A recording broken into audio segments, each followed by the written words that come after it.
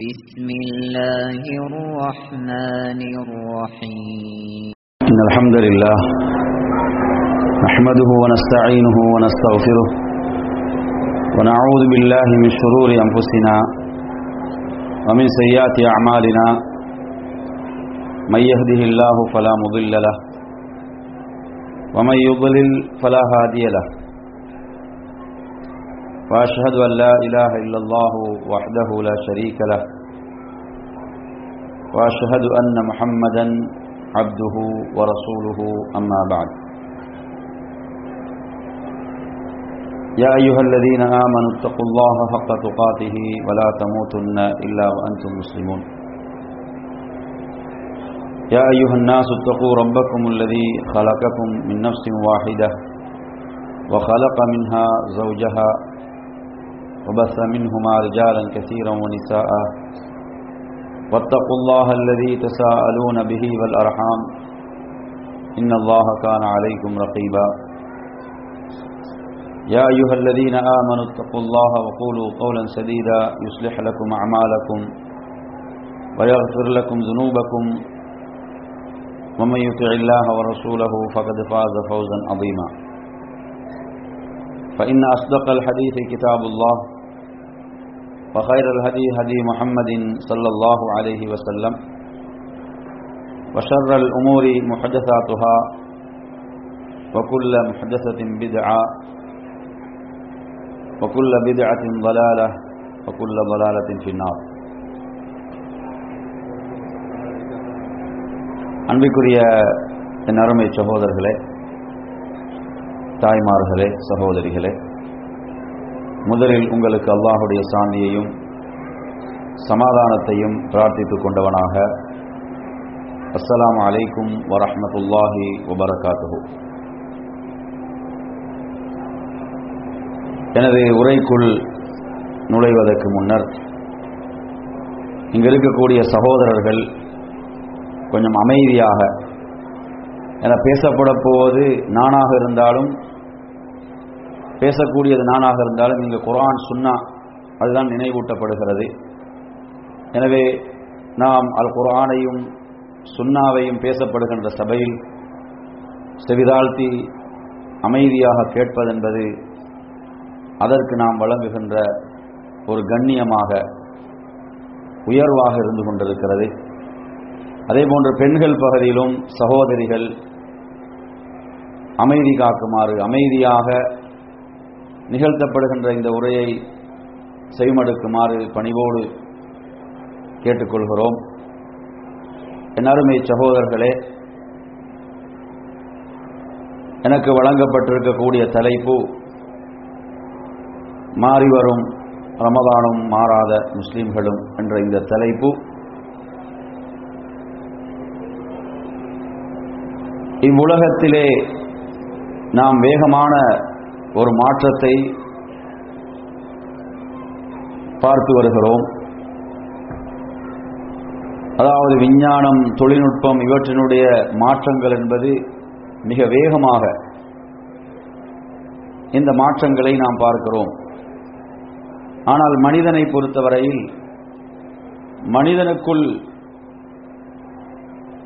எவ்வாறான மாற்றங்கள் உருவாகி இருக்கின்றன, அந்த மாற்றங்கள் வரவேற்கத்தக்கவையா அல்லது அந்த மாற்றங்கள் வீழ்ச்சியை நோக்கியதா என்று நாம் பார்க்கின்ற போது உண்மையில் இந்த விஞ்ஞான தொழில்நுட்பம் இதனூடாக ஒரு சிறந்த மனிதனை உருவாக்கிவிட முடியாது. ஒரு சிறந்த மனிதனை உருவாக்குவதாக இருந்தால் மனிதனை படைத்த ரப்புல் ஆலமீன் வழங்கிய அந்த வழிகாட்டல் ஊடாகத்தான் அந்த மாற்றத்தை உருவாக்க முடியும். ரப்புல் ஆலமீன் அந்த மாற்றத்துக்காகத்தான் பல சந்தர்ப்பங்களை ஒரு மூமினுடைய வாழ்வில் மாறி மாறி வரச் செய்கிறான். ஒரு மனிதன் தன்னை மாற்றிக்கொள்வதற்குரிய மிக அழகான மிக சிறந்த ஒரு சந்தர்ப்பம் தான் இந்த ரமதானுடைய காலம். 30 நாட்களுடைய இந்த பயிற்சி இந்த கல்வி பாசறையில், இந்த பள்ளிக்கூடத்தில் பயிற்சி பெற்று வெளியேறுபவர்கள் முத்தகீன்களாக, தக்வா உடையவர்களாக வெளியேற வேண்டும் என்று ரப்புல் ஆலமீன் விரும்புகிறான். தக்வா இறையச்சம் என்பது நாம் 4 பேருக்கு மத்தியிலே நாம் தக்வா உடையவர்களாக எம்மை காட்டிக்கொள்ளலாம். ஆனால் தக்வா என்பது நமது வாழ்வினுடைய எல்லா நிலைகளிலும் அல்லாஹ் அதை விரும்புகிறான். முஆத் இப்னு ஜபல் ரலியல்லாஹு அன்ஹு அவர்கள் அல்லாஹ்வுடைய ரசூலிடம், எனக்கு உபதேசம் செய்யுங்கள் யா ரசூலல்லாஹ். அவர்கள் அந்த மாற்றத்தை விரும்பியவர்களாக, தன்னை மாற்றிக்கொள்ள வேண்டும் என்ற அந்த பேரார்வத்தில் அல்லாஹ்வுடைய ரசூலிடம் கேட்கிறார்கள், எனக்கு வசியத்து செய்யுங்கள் யா ரசூலல்லாஹ். நபிகள் நாயகம் ஸல்லல்லாஹு அலைஹி வஸல்லம் அவர்களுக்கு செய்த வசியத் என்ன? இத்தகில்லாஹ ஹைதுமா குன்த். நீர் எங்கு இருந்தாலும், எந்த சூழலில் இருந்தாலும் அல்லாஹ்வை அஞ்சிக் கொள்வீராக.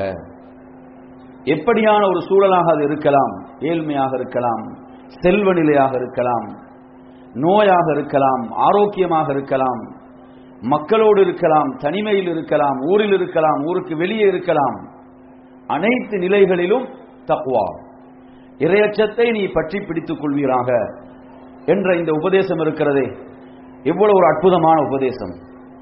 என் அருமை சகோதரர்களே, நபித்தோழர்கள் இஸ்லாத்துக்கு முன்னர் நாம் அந்த காலத்தை அறியாமை காலம் என்று சொல்கிறோம், ஜாஹிலிய காலம் என்று சொல்கிறோம், நாகரிகம் தெரியாத ஒரு சமூகமாக வாழ்ந்து கொண்டிருந்தார்கள் என்று சொல்கிறோம்.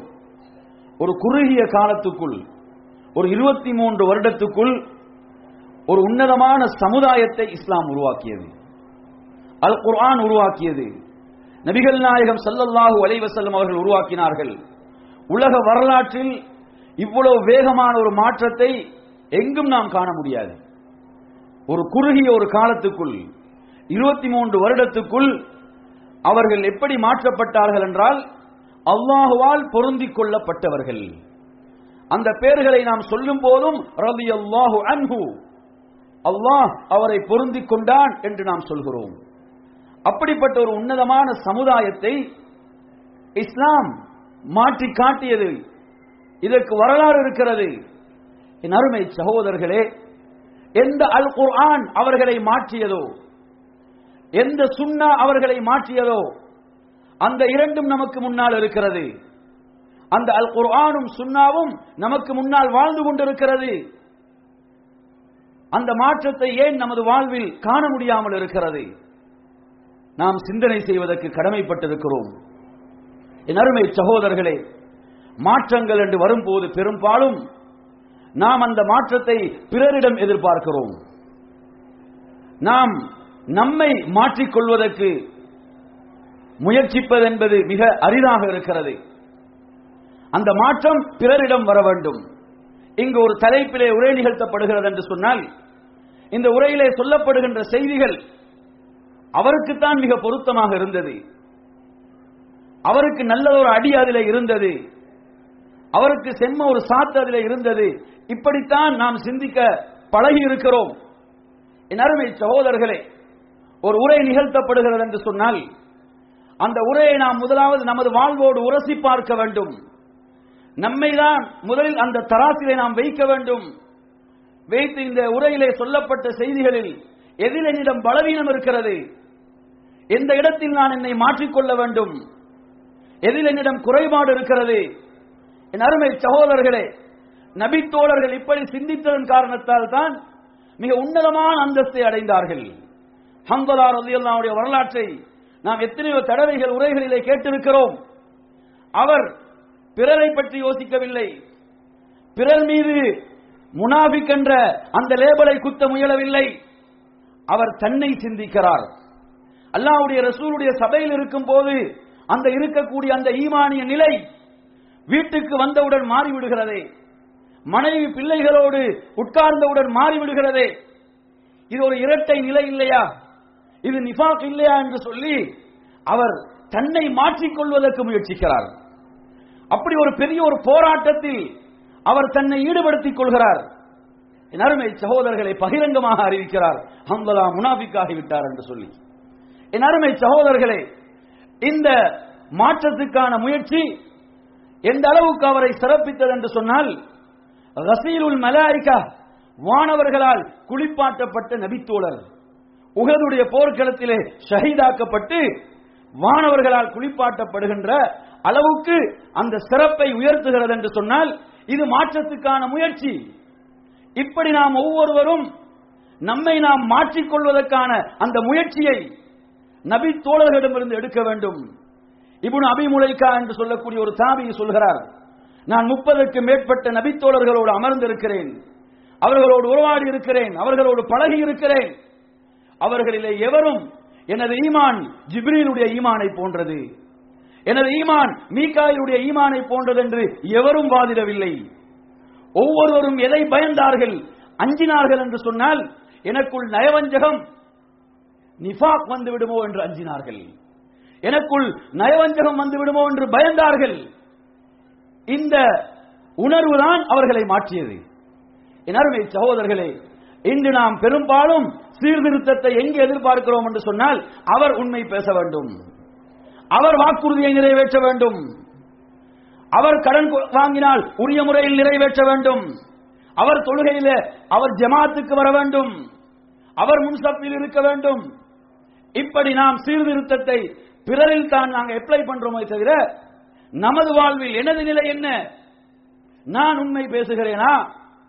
நான் வாக்குறுதியை உரிய முறையில் நிறைவேற்றுகிறேனா? நான் வாங்கிய கடனை உரிய முறையில் திருப்பி கொடுக்கின்றேனா? நான் ஜமாத்துடைய தொழுகையிலே உரிய முறையில் பேணுதலாக இருக்கிறேனா? இப்படி என் அருமை சகோதரர்களே, மாற்றத்தை நாம் நமக்குள் ஆரம்பிக்க வேண்டும். அல்லாஹ் அல் குர்ஆனில் இதை மிக அழகாக சொல்கிறான், இன்னல்லாஹ லா யுகையிரு மா பிகௌமின் ஹத்தா யுகையிரு மா பி அன்ஃபுஸிஹிம். அல்லாஹ் தஆலா ஒரு சமுதாயத்தை மாற்றுவதில்லை. இப்படியான ஒரு மாற்றத்தை நாம் எதிர்பார்த்தால் அது ஒரு பகல் கனவு. நிறைய பேர் நீங்க எடுத்து பாருங்க, சீர்திருத்தத்தை பற்றி அவர்கள் நீண்ட நேரம் பல மணி நேரங்கள் பேசுகிறார்கள்.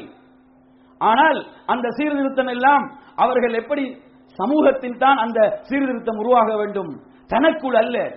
ரப்புல் ஆலமீன் சொல்கிறான், நீங்கள் சீர்திருத்தத்தை விரும்புகிறீர்களா? ரப்புல் ஆலமீன் உங்களை மாற்ற வேண்டும், சமுதாயத்தில் ஒரு மாற்றம் உருவாக வேண்டும் என்று நீங்கள் விரும்புகிறீர்களா? உங்களை நீங்கள் மாற்றினால் அல்லாஹு தஆலா மாற்றுவான். நீங்கள் உங்களை மாற்றிக்கொள்வதற்கு முன்வாருங்கள். அதற்கு மிக அழகான ஒரு சந்தர்ப்பம் தான் இந்த 30 நாட்களுடைய 29 நாட்களுடைய இந்த கல்வி பாசறை. எல்லாருமே சகோதரர்களே, தீனுடைய ஒரு உயர்ந்த படித்தரம் தான் அல் இஹ்சான் என்ற படித்தரம். இந்த தீனுக்கு இருக்கக்கூடிய 3 படித்தரங்களில் மிக உன்னதமான ஒரு உயர்ந்த படித்தரம் அல் இஹ்சான். அந்த அல் இஹ்சான் என்பதற்கு இருப்பது ஒரே ஒரு தூண் தான். அந்த தூண் என்ன? அன் தஅபுதல்லாஹ கஅன்னக தராஹ் ஃபஇன் லம் தகுன் தராஹு ஃபஇன்னஹு யராக். அல்லாஹ்வை நீங்கள் பார்ப்பது போன்று அவனை வணங்க வேண்டும். அவனை நீங்கள் பார்க்காவிட்டாலும் அந்த ரப்புல் ஆலமீன் உங்களை பார்த்துக் கொண்டிருக்கிறான், உங்களை கண்காணித்துக் கொண்டிருக்கிறான் என்ற இந்த உணர்வு இருக்கிறதே, இந்த உணர்வு தான் உங்களை சுவர்க்கத்துக்கு கொண்டு செல்லும். இந்த முராகபா, அல்லாஹ் என்னை கண்காணித்துக் கொண்டிருக்கிறான் என்ற இந்த ஈமானிய உணர்வு உங்களில் எந்த அளவுக்கு மேலோங்குகிறதோ, எந்த அளவுக்கு உங்களில் செல்வாக்கு செலுத்துகிறதோ, அது உங்களை சுவர்க்கத்துக்கு இட்டு செல்லும். என் அருமை சகோதரர்களே, நோன்பு என்ற இந்த 29 நாட்கள் 30 நாட்களுடைய இந்த பயிற்சி 14-15 மணி நேரங்கள் வழங்கப்படுகின்ற பயிற்சி இஹ்சானுடைய பயிற்சி தான். அல்லாஹ் என்னை கண்காணித்துக் கொண்டிருக்கிறான், அல்லாஹ் என்னை பார்த்துக் கொண்டிருக்கிறான். என் அருமை சகோதரர்களே, இந்த ஈமானிய உணர்வு நோன்பு இந்த பயிற்சியை ஒரு மாதம் வழங்குகிறது என்று சொன்னால், இதிலிருந்து நாம் வெளியேறுகின்ற நாம் சான்றிதழோடு வெளியேற வேண்டும். என்ன சான்றிதழ்? அதுதான் முத்தகீன், தக்வாவுடைய மனிதர் என்ற சான்றிதழோடு நாம் வெளியேற வேண்டும். ஆனால் இந்த நோன்பு நமக்குள் எந்த அளவு தாக்கம் செலுத்தி இருக்கிறது, எந்த அளவு ஒரு மாற்றத்தை உருவாக்கி இருக்கிறது. இந்த ரமதானில் 3இல் ஒரு பகுதியை நாம் கழித்து விட்டோம், இன்னும் 2 பகுதிகள் எஞ்சி இருக்கின்றன. ஒரு பகுதி 10 நாட்கள் நிறைவடைந்து விட்டன என்று சொன்னால், இந்த 10 நாட்களுடைய இந்த நோன்பு என்ற வணக்கம் எனக்குள் என்ன மாற்றத்தை செலுத்தி இருக்கிறது, என்ன மாற்றத்தை உருவாக்கி இருக்கிறது? எனது தொழுகையை மாற்றி இருக்கிறதா? எனது வணக்க வழிபாடுகளை மாற்றி இருக்கிறதா? அல் குர்ஆன் திலாவத்தை மாற்றி இருக்கிறதா? எனது பேச்சில் மாற்றத்தை உருவாக்கி இருக்கிறதா? எனது நடவடிக்கைகளில் செயல்பாடுகளில் மாற்றத்தை உருவாக்கி இருக்கிறதா? கொஞ்சம் சிந்தனை செய்து பாருங்கள். இல்லை, அதே இடத்தில் தான் இருக்கிறோம் என்று சொன்னால் இந்த வணக்கம் வெறும் சடங்கு. இந்த வணக்கம் வெறும் ஒரு சடங்கு தான். அல்லாஹ்வுடைய ரசூல் ஸல்லல்லாஹு அலைஹி வஸல்லம் அவர்கள் வணக்கத்தை ஒருவர் சடங்காக ஆக்குவதற்கு அல்லாஹ்வுடைய ரசூல் ஒருபோதும் அனுமதிக்கவில்லை. அதனால் தான் சொன்னார்கள், மன் ஸாம ரமலான ஈமானன் வஹ்திசாபன். எவர் ஈமானுடன் நோன்பு இருக்கிறாரோ, எவர் அல்லாஹ்விடத்தில் முழுமையான அந்த கூலியை எதிர்பார்த்து நோன்பு இருக்கிறாரோ, அவர் முன் செய்த பாவங்கள் மன்னிக்கப்படும். என் அருமை சகோதரர்களே, இந்த இபாதத் வெறுமனே பசியோடும் தாகத்தோடும் இருக்கக்கூடிய ஒரு இபாதத் அல்ல. இந்த இபாதத் எமது நஃப்ஸை நாம் என்ன செய்கிறோம்? கட்டுப்படுத்துகிறோம். நாம் நஃப்ஸுக்கு அடிமை அல்ல. நாம் எமது நஃப்ஸுக்கு ஷஹவாத்துகள் மனோ இச்சைகளுக்கு நாம் அடிமை அல்ல. நமக்கு மனோ இச்சைகளை ஷஹவாத்துகளை வெல்ல முடியுமான சக்தி நமக்கு இருக்கிறது, அந்த பலம் நமக்கு இருக்கிறது என்பதை நாம் இந்த நோன்பின் மூலம் நிரூபித்துக் கொண்டிருக்கிறோம் இல்லையா? அதில் நாம் உண்மையாளர்கள் என்று சொன்னால், எங்கெல்லாம் ஷஹவாத்துகள் மனோ இச்சைகள் தாக்கம் செலுத்துகின்றனவோ அங்கு அதை முறியடிக்கக்கூடிய அந்த ஈமானிய பலத்தை நாம் இந்த நோன்பின் மூலம் பெற வேண்டும். அந்த ஈமானிய சக்தியை இந்த நோன்பின் மூலம் நாம் பெற வேண்டும். மறுமையுடைய நாளில் நோன்பு அல்லாஹ்விடத்தில் பரிந்து பேசுகிறது இல்லையா? பரிந்து பேசும் போது நோன்பு என்ன சொல்லும்? நோன்பு வெறுமனை சொல்லாது, நான் இவனை உணவை விட்டும் இவனை குடிமானத்தை விட்டும் நான் தடுத்து வைத்திருந்தேன் என்று அதோடு நோன்பு நிறுத்திக் கொள்ளாது. மாறாக ஷஹவாத்துகள் மனோ இச்சைகள் கீழ்த்தரமான ஆசைகள் இவற்றை விட்டெல்லாம் நான் இவனை தடுத்து வைத்திருந்தேன். இப்ப கேள்வி, நமக்கு முன்னால் இருக்கக்கூடிய கேள்வி என்னவென்று சொன்னால், எனது நோன்பு என்னை ஷஹவாத்துகளை விட்டு தடுத்திருக்கிறதா? எனது நோன்பு என்னை வெறுமனே உணவை தண்ணீரை விட்டு மாத்திரம் தடுத்திருக்கிறதா? அல்லது ஷஹவாத்துகள் எவற்றையெல்லாம் அல்லாஹ் தடுத்தானோ, வரம்புகளை போட்டு மீறக்கூடாது என்று சொன்னானோ, அந்த வரம்புகளில் நான் நிற்கிறேனா என்ற அந்த கேள்வி இருக்கிறது. என் அருமையான சகோதரர்களே, இந்த நோன்பு என்பது, இந்த ஒரு மாத காலம் இந்த இபாதத் வணக்கம் நமக்குள் ஒரு பாரிய மாற்றத்தை விரும்புகிறது. அது 11 மாதங்கள் தாக்கம் செலுத்த வேண்டும் இல்லையா? அந்த நோன்பு ஒரு மாத காலம் நாம் எடுக்கக்கூடிய அந்த ஈமானிய பயிற்சி 11 மாதங்கள் தாக்கம் செலுத்த வேண்டும். அதற்காகத்தான் ரப்புல் ஆலமீன் இந்த ஏற்பாட்டை செய்திருக்கிறான். மனிதனை படைத்த ரப்புல் ஆலமீன் அவனுக்கு தெரியும் மனிதனுடைய பலம் என்ன, பலவீனம் என்ன. அவன் சொல்கிறான், குலிகல் இன்சானு ضعيفا. மனிதன் பலவீனமானவனாக படைக்கப்பட்டிருக்கிறான். மனிதனுடைய பலமும் பலவீனம் ரப்புக்கு நன்றாக தெரியும். எனவே இவன் சரியான வழியில் சரியான ட்ராக்ல இவன் பயணிக்க வேண்டும் என்று சொன்னால் இவனுக்கு ஒரு மாதம் நோன்புடைய பயிற்சி வழங்கப்பட வேண்டும். அந்த பயிற்சி வழங்கப்படுமாக இருந்தால்தான் அவன் அந்த தக்வாவோடு பயணம் செய்வான், இறையச்சத்தோடு பயணம் செய்வான். எனவே நறுமை சகோதரர்களே, இந்த நோன்பென்ற வணக்கம் என்னென்ன பயிற்சிகளை எல்லாம் நமக்கு வழங்குகிறது? அதாவது நமது நஃப்ஸை நாம் கட்டுப்படுத்துவதில், நமது நஃப்ஸை நாம் நமது கண்ட்ரோல்ல வைப்பதில் எப்படியான பயிற்சிகளை வழங்குகிறது? உங்களுக்கு முன்னால் ஒருவன் வந்து உங்களை கீழ்த்தரமாக ஏசுகிறான், மோசமாக திட்டுகிறான், உங்களோடு சண்டைக்கு வருகிறான், உங்களோடு சச்சரவு செய்கிறான். இந்த நேரத்தில் உங்களை நோன்பு என்ன செய்ய வேண்டும்? நோன்பு உங்களை எப்படி கட்டுப்படுத்த வேண்டும்? நோன்பு உங்களை எப்படி கண்ட்ரோல் பண்ண வேண்டும்? அல்லாஹ்வுடைய ரசூல் சொன்னார்கள், ஃபல்யகுல், அவர் சொல்லட்டும், இன்னி ஸாயிம், நான் ஒரு நோன்பாளி என்று அவர் சொல்லட்டும். இந்த மாற்றத்தை உங்களுடைய நோன்பு உருவாக்கவில்லை என்றால் உங்களால் உங்களுடைய நஃப்ஸை கட்டுப்படுத்த முடியாது. இன்று நீங்க எடுத்து பார்த்தீங்கன்னு சொன்னா பலருடைய நிலை என்ன? நோன்போடு இருப்பதை கூட மறந்து அவனை விட பல படித்தரங்கள் கீழிறங்கி மோசமாக ஏச ஆரம்பிக்கிறார்கள். கீழ்த்தரமாக அவனை விட கீழ்த்தரமாக திட்ட ஆரம்பிக்கிறார்கள். பார்க்கிறோமா இல்லையா? சில பொழுதுகளில் மொபைல்கள்ல கூட இதை நீங்க பார்க்கலாம். நேரடியாக இல்ல மொபைல்ல கூட இப்படி சில பேச்சுகள் முற்றி அவர் நோன்பை கூட மறந்து மிக மோசமாக பேச ஆரம்பிக்கிறார். நோன்பு என்ன செய்ய வேண்டும்?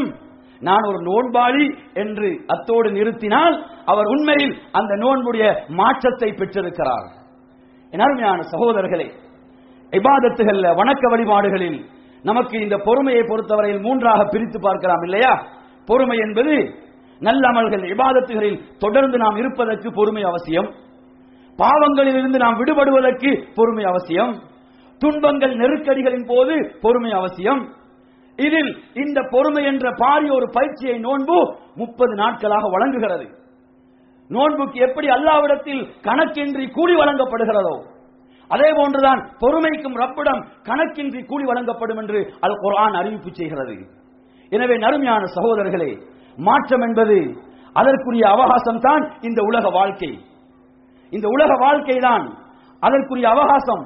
அதிலும் குறிப்பாக இந்த ரமதானுடைய காலம், இதில் எத்தனை பயிற்சிகளை எடுக்கிறோம். பிந்திய இரவு இல்லையா? பிந்திய இரவிலே நாம் விழிக்கிறோம். பிந்திய இரவு என்பது என்ன? வெறுமனே உண்ணுவதற்குரிய, பருகுவதற்குரிய, சமைப்பதற்குரிய நேரம் அல்ல. அந்த நேரம் மிகச் சிறந்த ஒரு நேரம். அதைவிட ஒன்றை ரப்புல் ஆலமீன் நம்மிடமிருந்து எதிர்பார்க்கிறான். அது என்ன?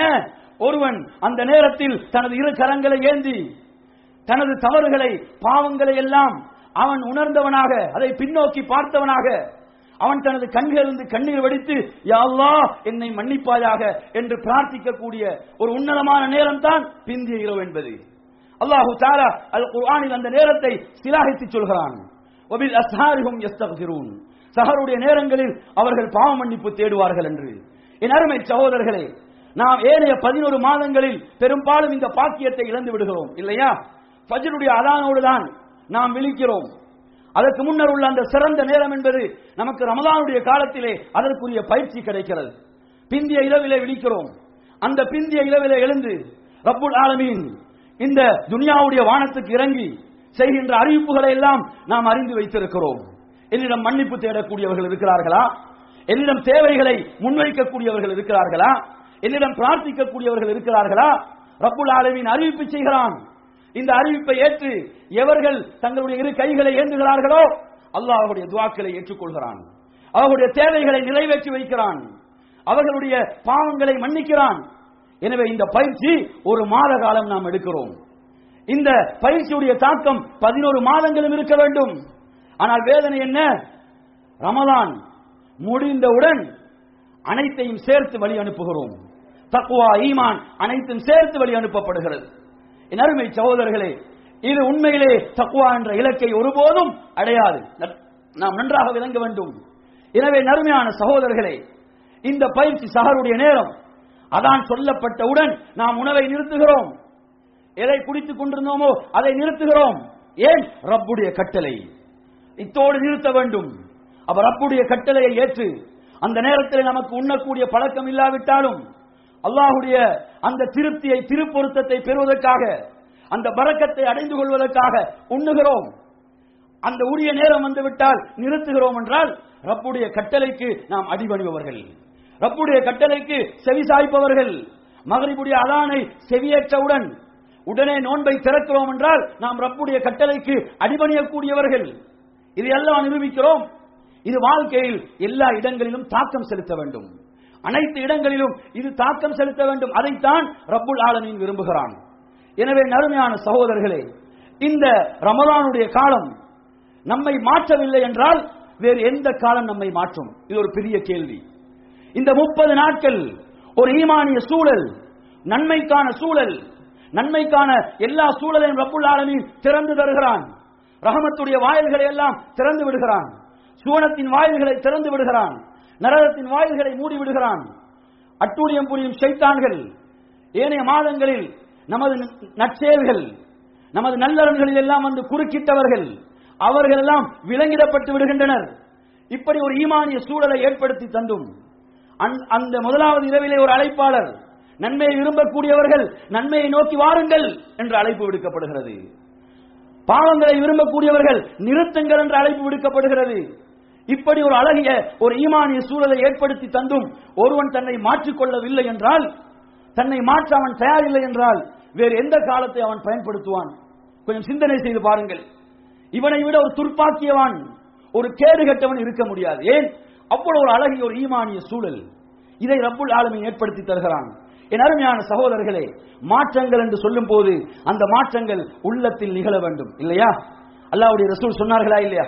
இன்ன ஃபில் ஜஸதி முதுகா, உடலில் ஒரு சதை துண்டு இருக்கிறது என்று, அது சீராகும் போதுதான் உடல் சீராகிவிடும். நபிகள் நாயகம் ஸல்லல்லாஹு அலைஹி வஸல்லம் இரவு தொழுகையில் முடித்துவிட்டு கொஞ்ச நேரம் தூங்கிவிட்டு ஃபஜ்ருடைய முன் சுன்னத்தையும் தொழுதுவிட்டு அவங்க மஸ்ஜிதை நோக்கி நகரும் போது ஓதக்கூடிய துஆ என்ன தெரியுமா? அல்லாஹும்ம ஜஅல் ஃபீ கல்பி நூரா. நபி அவர்கள் ஓதக்கூடிய துஆ அதனுடைய முதல் வார்த்தை அல்லாஹும்ம ஜஅல் ஃபீ கல்பி நூரா. அதுக்கு பிறகுதான் அடுத்த உறுப்புகள் எல்லாம் சொல்றாங்க. அதுக்கு பிறகுதான் அடுத்த உறுப்புகள். முதலில் சொல்கிறார்கள், யா அல்லாஹ் எனது உள்ளத்தில் பிரகாசத்தை ஏற்படுத்து, உள்ளம் ஒளிமயமானதாக இந்த உள்ளத்தை மாற்று. உள்ளம் பிரகாசமாக இருந்தால்தான் செயல்கள் பிரகாசமாக இருக்கும், வார்த்தைகள் பிரகாசமாக இருக்கும், அவனுடைய செயல்பாடுகள் முன்மாதிரி மிக்கதாக இருக்கும். உள்ளம் இருளடைந்து விட்டால் செயல்பாடுகள் மோசமடைந்து விடும், இல்லையா? அல்லாஹ்வுடைய ரசூல் ஸல்லல்லாஹு அலைஹி வஸல்லம் சொல்கிறார்கள், அந்த உள்ளம் சீராகிவிடும் என்று சொன்னால், அந்த சலை துண்டு சீராகிவிடும் என்றால் முழு உடலும் சீராகிவிடும். முழு உடலும் அவனுடைய செயல்பாடுகள் அனைத்தும் சீராகிவிடும். நாம் பார்க்கிறோம், ஒரு நோயாளி, அந்த நோயாளி அவன் அதாவது சுகர் என்று சொல்லக்கூடிய நோயால் பாதிக்கப்பட உதாரணமாக வைத்துக் கொள்ளுங்கள். அவனுடைய அந்த காலிலே ஒரு விரலை எடுக்க வேண்டும் என்று டாக்டர் சொல்கிறார். இல்லை என்றால் அது முழு உடலுக்கும் பாதிக்கும் என்று சொன்னால் அவன் என்ன செய்வான்? அதற்கு அனுமதி கொடுப்பான். என் அருமை சகோதரர்களே, உள்ளம் மோசமடையும் போது முழு உடலும் மோசமடைகிறது, செயல்கள் மோசமடைகின்றன, அவனுடைய வார்த்தைகள் மோசமடைகின்றன. உள்ளத்துக்காக அல்லாஹ்வுடைய ரசூல் கேட்ட துஆக்கள் எத்தனை! இந்த உள்ளத்தினுடைய பரிசுத்தத்துக்காக. என் அருமையான சகோதரர்களே, உஸ்மான் ரலியல்லாஹு அன்ஹு சொல்கிறார்கள், லவ் தஹுரத் குலூபுக்கும், உங்களுடைய உள்ளங்கள் பரிசுத்தம் அடைந்து விடும் என்றால் நீங்கள் குர்ஆனை கொண்டு நிறைவடைய மாட்டீர்கள். குர்ஆனை மூடி வைக்க மாட்டீங்க, போதும் என்று சொல்லி மூடி வைக்க மாட்டீர்கள். உங்களுடைய உள்ளங்கள் தூய்மை அடைந்து விடும் என்றால் இன்னும் ஓத வேண்டும் என்றுதான் சொல்லிக் கொண்டிருக்கும். இப்ப நமது நிலை என்ன? 5 நிமிஷம் குர்ஆனை தொடர்ந்து ஓத முடியல, மூடிவிட்டு செல்கிறோம். 10 நிமிடம் ஓத முடியவில்லை. அவர்கள் சொல்கிறார்கள், இந்த உள்ளத்தினுடைய பரிசுத்தம், அதற்காக ரப்பிடம் துஆ செய்ய வேண்டும், ரப்பிடம் பிரார்த்திக்க வேண்டும். என் அருமையான சகோதரர்களே, ரப்புல் ஆலமீன் மாற்றத்துக்காக தந்த இந்த சந்தர்ப்பங்களை எல்லாம் நாம் அலட்சியப்படுத்தி விட்டு அவன் சந்தர்ப்பம் கேட்கிறான். எங்க தெரியுமா? மரண வேளையில் அவனுடைய உடலில் இருந்து உயிர் பிரிகின்ற அந்த கடைசி இறுதி நொடிகளில் மாற்றத்துக்கான அவகாசத்தை கேட்கிறான். என்னை நான் மாற்றிக்கொள்கிறேன். எங்க கேட்கிறான் தெரியுமா? அந்த மரண வேளையில் உயிர் பிரிகின்ற அந்த இறுதி நொடிகள், அந்த கடைசி சந்தர்ப்பத்தில் அவன் தன்னை மாற்றிக்கொள்வதற்காக அவன் ரப்பிடத்தில் அவகாசம் கேட்கிறான்.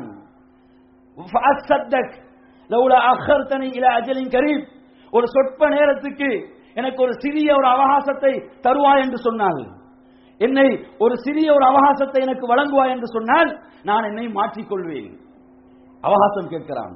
என்னை நான் மாற்றிக்கொள்வேன், நான் சதக்கா செய்வேன், ஒரு நல்ல மனிதனாக மாறுவேன், நான் தொழுவேன், நோன்பு இருப்பேன் என்று அங்கு மாற்றத்துக்கு அவகாசம் கேட்பான். என் அருமை சகோதரர்களே, வலன் யுஅkhirallah, அல்லாஹ்விடத்தில் அங்கு அவகாசம் இல்லை, அங்கு அவகாசம் இல்லை, மறுக்கப்படும்.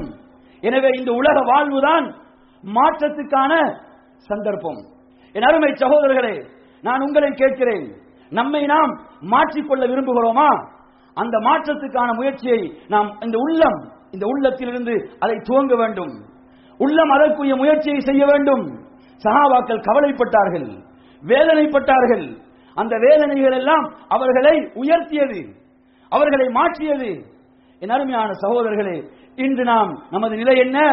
எவ்வளவுதான் பாவங்கள் செய்துவிட்டாலும் அது நமது அந்த மூக்கினுடைய நுனியிலே ஒரு கொசு இருந்து விட்டு அதை தட்டுவது போன்ற நிலையில் தான் நாம் வாழ்ந்து கொண்டிருக்கிறோம். என் அருமையான சகோதரர்களே, உண்மையிலேயே மாற்றத்தை நாம் விரும்புகிறோமா? இந்த ரமலான் என்னை விட்டு விடைபெறுவதற்கு முன்னால் நான் என்னை பரிசுத்தப்படுத்திக் கொள்ள வேண்டும், என்னை நான் தூய்மைப்படுத்திக் கொள்ள வேண்டும், என்னை பாவங்களிலிருந்து பரிசுத்தப்படுத்திய ஒரு அடியானாக நான் என்னை மாற்ற வேண்டும். எனது தொழுகையில் மாற்றம் உருவாக வேண்டும், எனது தொழுகை உள்ளட்சமானதாக மாற வேண்டும். உபரியான வணக்கங்கள், உபரியான தொழுகைகள், அவற்றில் என்னிடம் ஒரு முன்மாதிரி, ஒரு பேணுதல் இருக்க வேண்டும். நாங்கள் எப்போது உபரியான வணக்கங்களை நல்ல முறையிலே பேணுதலாக செய்வோமோ அது ஃபர்லுக்கு மிகப்பெரிய பாதுகாப்பு. உபரியான வணக்கங்களில் நாம் செலுத்தக்கூடிய ஒவ்வொரு கவனமும் ஃபர்லுக்கு ஒரு பெரும் பாதுகாப்பது, அது ஒரு அரண். என் அருமை சகோதரர்களே, உண்மையில் நாம் மௌத்துக்கு, மரணத்துக்கு தயாரானவர்கள். எம்மை நாம் மாற்றிக்கொண்டவர்கள் என்று சொன்னால் உங்களை நான் கேட்கிறேன், உங்களுடைய உள்ளங்களிலே கை வைத்து நீங்கள் கேளுங்கள். உண்மையில் இப்போது எனது உயிர் மலக்குள் மௌத் வந்து எனது உயிரை கைப்பற்றுகிறார் என்று சொன்னால் நான் உண்மையில் மௌத்துக்கு தயாரானவனாக இருக்கிறேனா? எனது உயிரை கைப்பற்றினால் இப்போது எந்த பிரச்சனையும் இல்லை என்று நாம் பாவங்களிலிருந்து தூய்மையானவர்களாக பரிசுத்தமானவர்களாக இருக்கிறோமா? அல்லது சில பாவங்களை விட முடியாமல் அவற்றுக்கு தௌபா செய்யாமல் அவற்றை தள்ளி போட்டு இருக்கிறோமா? சிந்தனை செய்து பாருங்கள். அதாவது நான் இப்போது எனக்கு என்னிடத்தில் எந்த பாவமும் இல்லை, நான் எல்லா பாவங்களுக்கும் தௌபா செய்து விட்டேன், பாவ மன்னிப்பு தேடி மீண்டு விட்டேன், இப்போது எனது உயிர் கைப்பற்றப்பட்டாலும் நான் அதற்கு தயார். அல்லாஹ் சொல்வது போன்று யா அய்யத்துஹன் நஃப்ஸுல் முத்மஇன்னா இர்ஜிஇ இலா ரப்பிகி ராதியத்தன் மர்திய்யா என்று சொல்கிறானே, அமைதி அடைந்த நிம்மதி அடைந்த ஆன்மா என்று அல்லாஹ் அழைக்கிறானே. நிம்மதி அடைந்த ஆன்மா எது? பாவங்களிலிருந்து பரிசுத்தமான ஆன்மா, பாவங்களிலிருந்து விடுபட்ட தூய்மையான ஆன்மாதான் நிம்மதி அடைந்தது. அழைத்து சொல்கிறான், உமது ரப் உன்னை பொருந்திக் கொண்ட நிலையிலும் உனது ரப்பை நீ பொருந்திக் கொண்ட நிலையிலும் மீண்டு வருவாயாக. அல்லாஹ் இந்த நஃப்ஸை பரிசுத்தமானதாக ஒப்படைத்தான் இல்லையா? எந்த பாவம் இல்லாமல் ஒப்படைத்தான். தூய்மையாக இது ஒப்படைக்கப்பட்டது, பரிசுத்தமாக ஒப்படைக்கப்பட்டது. இதை நாம் திருப்பி ஒப்படைக்கின்ற போது அது மாசுபடுத்தப்பட்டதாக இருக்கக்கூடாது, அது பாவங்களால் கலங்கப்படுத்தப்பட்டதாக இருக்கக்கூடாது. இதை நாம் ரப்பிடம் திருப்பி ஒப்படைக்கின்ற போது இது தூய்மையானதாக இருக்க வேண்டும்.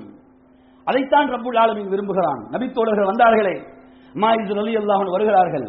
அல்லாஹ்வுடைய ரசூலிடம், யா ரசூலல்லாஹ் தஹிர்னி, என்னை பரிசுத்தப்படுத்துங்கள். மாற்றத்தை விரும்பினார்கள். என்னை தூய்மைப்படுத்துங்கள், என்னிடத்திலே அழுக்கு இருக்கிறது, என்னிடத்திலே அசுத்தம் இருக்கிறது, என்னிடத்திலே நஜிஸ் இருக்கிறது, இந்த நஜிஸோடு அசுத்தத்தோடு என்னால் வாழ முடியாது, அதை நான் உடனே அப்புறப்படுத்த வேண்டும், என்னை பரிசுத்தப்படுத்துங்கள். கேட்டார்களா இல்லையா? அல்லாஹ்வுடைய ரசூல் ஸல்லல்லாஹு அலைஹி வஸல்லம் அவர்கள் திருப்பி அனுப்பியும் திரும்ப திரும்ப வருகிறார்கள். முன்னால் வருகிறார்கள், வலதால் வருகிறார்கள், இடதால் வருகிறார்கள். என்னை பரிசுத்தப்படுத்துங்கள் யா ரசூலல்லாஹ். அல்லாஹ்வுடைய ரசூல் முகத்தை திருப்பிக் கொள்ளும் போதெல்லாம் முன்னால் வந்து நிற்கிறார். இதுதான் உண்மையான மாற்றம். என்னை பரிசுத்தப்படுத்துங்கள். என் அருமையான சகோதரர்களே, இன்று நாம் சமுதாயத்துக்கு முன்னால் எப்படியும் வாழலாம் இல்லையா? எப்படியான ஒரு வேடத்திலும் நாம் நடிக்கலாம். ஆனால் இன்னல்லாஹ அலீமும் பிதாத்தி சுதூர், அல்லாஹ் உள்ளங்கள் உள்ள அனைத்தையும் அறியக்கூடியனாக அந்த ரப்புல் ஆலமீன் இருக்கிறான். என் அருமை சகோதரர்களே, அந்த நபித்தோழர் என்ன விரும்புகிறார்? என்னை மக்கள் தூற்றட்டும், மக்களை காரி துப்பட்டும், என்னை இழிவுபடுத்தட்டும், எப்படியும் சொல்லட்டும், ஆனால் ரப்பின் முன்னால் நான் பரிசுத்தமானவனாக நிற்க வேண்டும். ரப்பை நான் சந்திக்கும் போது பாவச்சுமையோடு சந்திக்க கூடாது என்பதற்காக என்னை பரிசுத்தப்படுத்துங்கள். என் அருமையான சகோதரர்களே, கல்லெறிந்து கொல்லப்படுகிறது, விபச்சாரத்துக்காக கல்லெறிந்து கொல்லப்படுகிறார்கள். இந்த உலகத்திலே தண்டனை பெற்றுக் கொண்டார்கள். எதற்காக? ஒரு உன்னதமான சமூகம், ஒரு உண்மையான சமூகம். இப்படி வரலாற்றில் எங்கும் காட்ட முடியாது இல்லையா? அப்படியான ஒரு மாற்றம். என் அருமையான சகோதரர்களே, உண்மையில் அந்த ஈமானிய உணர்வுகள், தக்வாவுடைய உணர்வுகள் நம்மை அப்படி மாற்றி இருக்கிறதா? கொஞ்சம் சிந்தனை செய்து பாருங்கள். மக்களுக்கு முன்னால் எப்படியும் தப்பிக்க நினைக்கிறோம், ரப்பின் முன்னால் மாட்டிக்கொண்டால் பிரச்சனை இல்லை. இது ஈமானிய உணர்வு அல்ல. எனவே அருமையான சகோதரர்களே, இந்த ரமதான் நம்மை மாற்ற வேண்டும். அல்லாஹ் அதற்குரிய ஒரு அழகான அவகாசத்தை தான் தந்திருக்கிறான். அல் குர்ஆனுடைய மாதம். அல் குர்ஆனோடு நமது தொடர்பு என்ன? குர்ஆன் என்பது உள்ளத்தின் பிரகாசமா இல்லையா? அல்லாஹ்வுடைய ரசூல் எப்படி கேட்கிறார்கள்? அல்லாஹும்ம ஜஅல் குர்ஆன ரபிய கல்பி வ நூர ஸத்ரி வ ஜிலா ஹுஸ்னி வ திஹாப ஹம்மி வ கம்மி இல்லையா? குர்ஆனை எனது உள்ளத்துடைய வசந்தமாக ஆக்கிவிடு. குர்ஆன் இன்று நமக்கு வசந்தமாக இருக்குதா? கொஞ்சம் நினைச்சு பாருங்க. இன்று நமக்கு எது இன்பமாக இருக்குது? சமூக வலைதளங்கள், சோசியல் மீடியாவுக்கு முன்னால் அமர்வது இன்று இன்பம். குர்ஆனை ஓதுவது, அந்த பழக்கம் இன்று குறைந்து விட்டது. குர்ஆனோடு உள்ள உறவை குறைத்துக் கொண்டோம். குர்ஆன் என்பது அல்லாஹ்வுடைய கலாம், அல்லாஹ்வுடைய வார்த்தைகள். அதனால்தான் அல்லாஹ்வுடைய ரசூல் ஸல்லல்லாஹு அலைஹி வஸல்லம் அவர்கள் அப்துல்லாஹ் இப்னு மஸ்ஊத் ரலியல்லாஹு அன்ஹு வந்து சொல்கிறார்கள், குர்ஆனை எனக்கு ஓதி காட்டுங்கள், பிறர் ஓதும் போது நான் அதை கேட்க விரும்புகிறேன், ஆசைப்படுகிறேன். என் அருமையான சகோதரர்களே, தொழுகையிலே இமாம் ஓதும் போது பின்னால் அதை நாம் செவியேற்கிறோமா இல்லையா? அந்த வார்த்தையினுடைய பொருளை மாத்திரம் உணர்வோம் என்றால் அது போன்று வாழ்வில் இன்பம் இருக்க முடியாது. அந்த வார்த்தைகள் வரக்கூடிய இன்பம் இருக்குதே, அந்த இன்பத்தை போன்று அதற்கு ஈக்குவலாக ஈடாக ஒரு இன்பம் இல்லை. அல்லாஹ்வுடைய வார்த்தைகள், அல்லாஹ்வுடைய கலாம் அவ்வளவு இன்பமான அந்த வார்த்தைகள் என் அருமையான சகோதரர்களே. ஆனால் அந்த இன்பத்தை நாம் இன்னும் நமது வாழ்வில் அனுபவிக்கவில்லை என்றால் எங்கே மாற்றம்? மாற்றம் உருவாகி இருக்கிறதா? குர்ஆனோடு ஒரு பெரிய இடைவெளி, குர்ஆனோடு நமக்கு ஒரு பெரிய இடைவெளி இருக்கிறது. அல் குர்ஆன் ஹுஜ்ஜத்துல் லக் அவ் அலைக், குர்ஆன் உங்களுக்கு மறுமையில் ஒன்று ஆதாரமாக வரும் அல்லது உங்களுக்கு எதிராக வந்து நிற்கும். அல்லாஹ்வுடைய வார்த்தைகள் எனக்கு எதிராக வந்து நின்றால் எனது நிலை என்ன? தப்பிக்க வழி இருக்குதா? என்னை யாராவது தப்பிக்க அங்கு வருவார்களா? அல்லாஹ்வுடைய வார்த்தைகள் எனக்கு எதிராக வந்து நின்றால். என் அருமையான சகோதரர்களே, குர்ஆனுடைய மாதம் எவ்வளவு அற்புதமானது, குர்ஆன் எவ்வளவு இன்பமானது குர்ஆன். அதோடு நாம் நெருங்கிய உறவு. அல்லாஹ்வுடைய ரசூல் கேட்கிறார்கள், வனூர சதுரி, எனது உள்ளத்துடைய பிரகாசமாக குர்ஆனை ஆக்கிவிடு, எனது கவலைகளை போக்கக்கூடியதாக. என் அருமையான சகோதரர்களே, இன்று நமது வாழ்வில் கவலைகள் நிறைந்திருக்கிறது என்றால் குர்ஆனோடு உள்ள இடைவெளி தான் அதற்கு காரணம். மிகப்பெரிய இடைவெளி வந்து விட்டது. குர்ஆன் கவலைகளை எல்லாம் போக்கக்கூடியது, அல்லாஹ்வுடைய வார்த்தைகள், அதற்கு அவ்வளவு பெரிய ஆற்றல் இருக்கிறது. என் அருமையான சகோதரர்களே, எனவே இந்த ரமலானுடைய மாதம் நம்மை குர்ஆனோடு தொடர்படுத்த வேண்டும். எந்த அளவு நாம் குர்ஆனோடு நெருக்கமான தொடர்பை உருவாக்கிக் கொள்கிறோமோ அது நிச்சயமாக எம்மை சுவர்க்கம் வரை வழிநடத்தும். ஏன்? அது அல்லாஹ்வுடைய கலாம். இன்னமல் முஃமினூன அல்லதீன இதா ذுக்கிரல்லாஹு வஜிலத் குலூபுஹும் வ இதா துலியத் அலைஹிம் ஆயாத்துஹு ஸாதத்துஹும் ஈமானா. மூமின்களுடைய ஈமானை குர்ஆனுடைய வார்த்தைகள் அதிகப்படுத்தும். குர்ஆன் உங்களுக்கு முன்னால் ஓதப்படுகிறதா? மூமினாக இருந்தால் ஈமான் அதிகரிக்கும். இந்த மாற்றம் தேவை என் அருமையான சகோதரர்களே.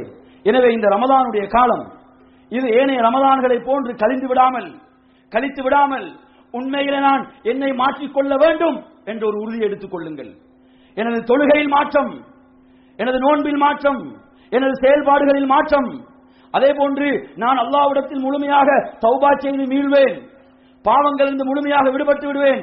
என்ன பாவங்களை எல்லாம் என்னால் விட முடியாமல் அந்த பாவங்களுக்கு நான் அடிமையாக இருக்கிறேனோ அவற்றை எல்லாம் வென்று நான் அல்லாஹ்விடத்தில் தௌபா செய்து எல்லா பாவங்களை விட்டு மீள்வேன்.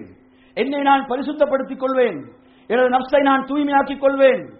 இந்த ரமலானுடைய எஞ்சிய நாட்களை நான் அமல்களிலே கழிப்பேன். என் அருமையான சகோதரர்களே, இரவு கால வணக்கம் எவ்வளவு இன்பமானது. அனைவரும் தூக்கத்திலே இருக்கின்ற போது ஒருவர் வணங்குகிறார் என்று சொன்னால் அது இன்பம். அல்லாஹ்வுடைய ரசூல் ஸல்லல்லாஹு அலைஹி வஸல்லம் பாதங்கள் வீங்கி விட்டன இல்லையா? ஆயிஷா ரலியல்லாஹு அன்ஹா மனைவி கவலைப்படுகிறார்கள். ஆனால் அல்லாஹ்வுடைய ரசூலுக்கு அது இன்பமாக இருந்தது. நபிகளார் ஸல்லல்லாஹு அலைஹி வஸல்லம் அவர்களுக்கு அது இன்பமாக இருக்கிறது.